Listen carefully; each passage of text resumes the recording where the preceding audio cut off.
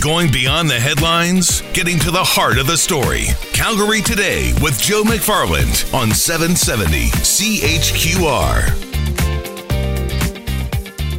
We have been hearing a lot of numbers over the last couple of days around what the unemployment rate is in this province, rising from 7.2% to 8.7%, and that's the official unemployment rate here. But is it actually higher?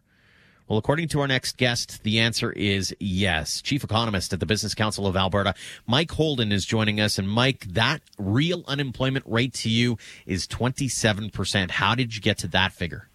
Well, we did it through a couple of ways. First of all, to back up for a second, that 8.7% number, the way StatsCan publishes these numbers is it looks at a certain reference period. So that's referring to the period between March 15th and March 21st. And that was right when a lot of this COVID-related crisis was just starting to unfold. So we didn't see the full aftermath of it.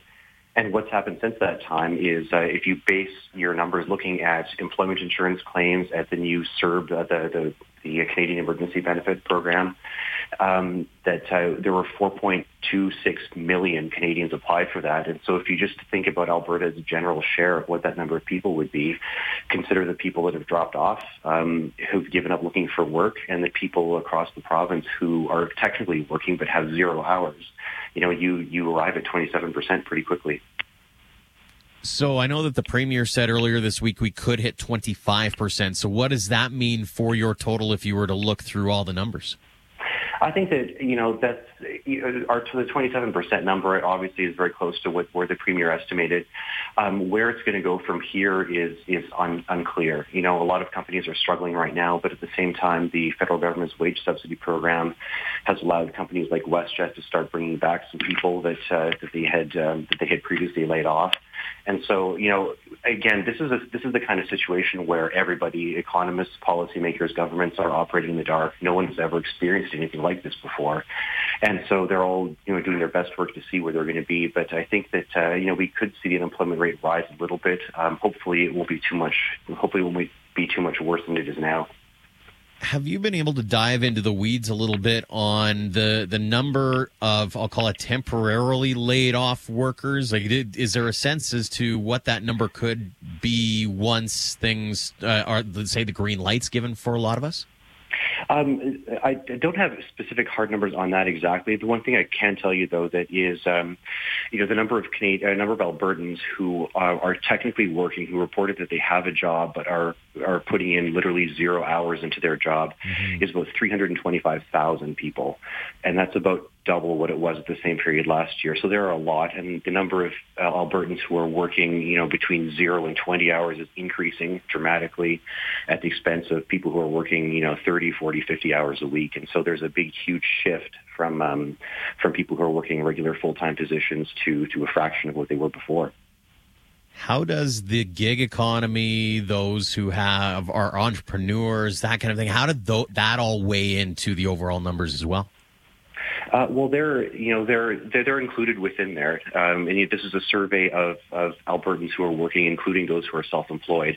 And I think that, the struggles for that particular group of people is greater probably than it is for everyone else, because that's their livelihood. And so a lot of the government programs that are being put in place or adjusted on the fly as they're being put in place are designed to try to help those people, help them survive this crisis. How challenging in your eyes is it going to be over the next little while to really kind of, for governments, but for everybody to kind of wrap their heads around the affect of this on our workforce?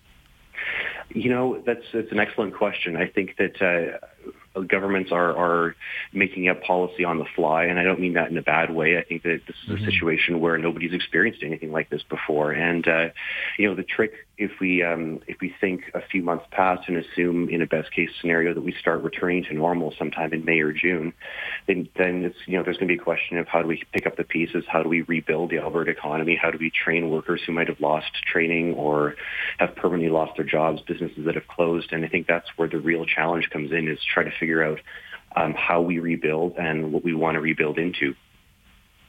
I had a conversation recently with one of the Alberta senators who said it'd be really important for us to maybe start having a conversation about what we're going to do in the short term, but also in the longer term as well. He was proposing some sort of council federally or committee to kind of just focus specifically on the long term. How important is it that we talk about the different stages versus constantly trying to play catch up on the current? Oh, it's critically important. I think that this is the way we as the Business Council are looking at this is a three-stage process. One is trying to get a sense of what the current issues are, current problem is, and the magnitude of it. Second is how do we deal with the short term and try to make sure that Albertans and Canadians are as affected as little as possible.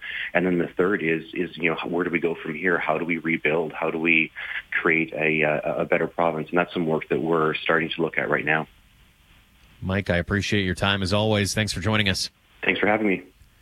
Mike Holden is chief economist at the Business Council of Alberta. Again, he says we've seen the numbers 7.2% to 8.7% for unemployment in this province. And he said that number was actually right before all of this hit. And so we are actually closer to 27% already when you factor in those who were no longer qualifying for EI and that kind of thing, and paints that stark picture of the Premier said earlier this week we were going to be heading at 25%. Well, how much further do we go from here? And that's, again, another one of those questions that we just won't be able to answer until we get through all of this together.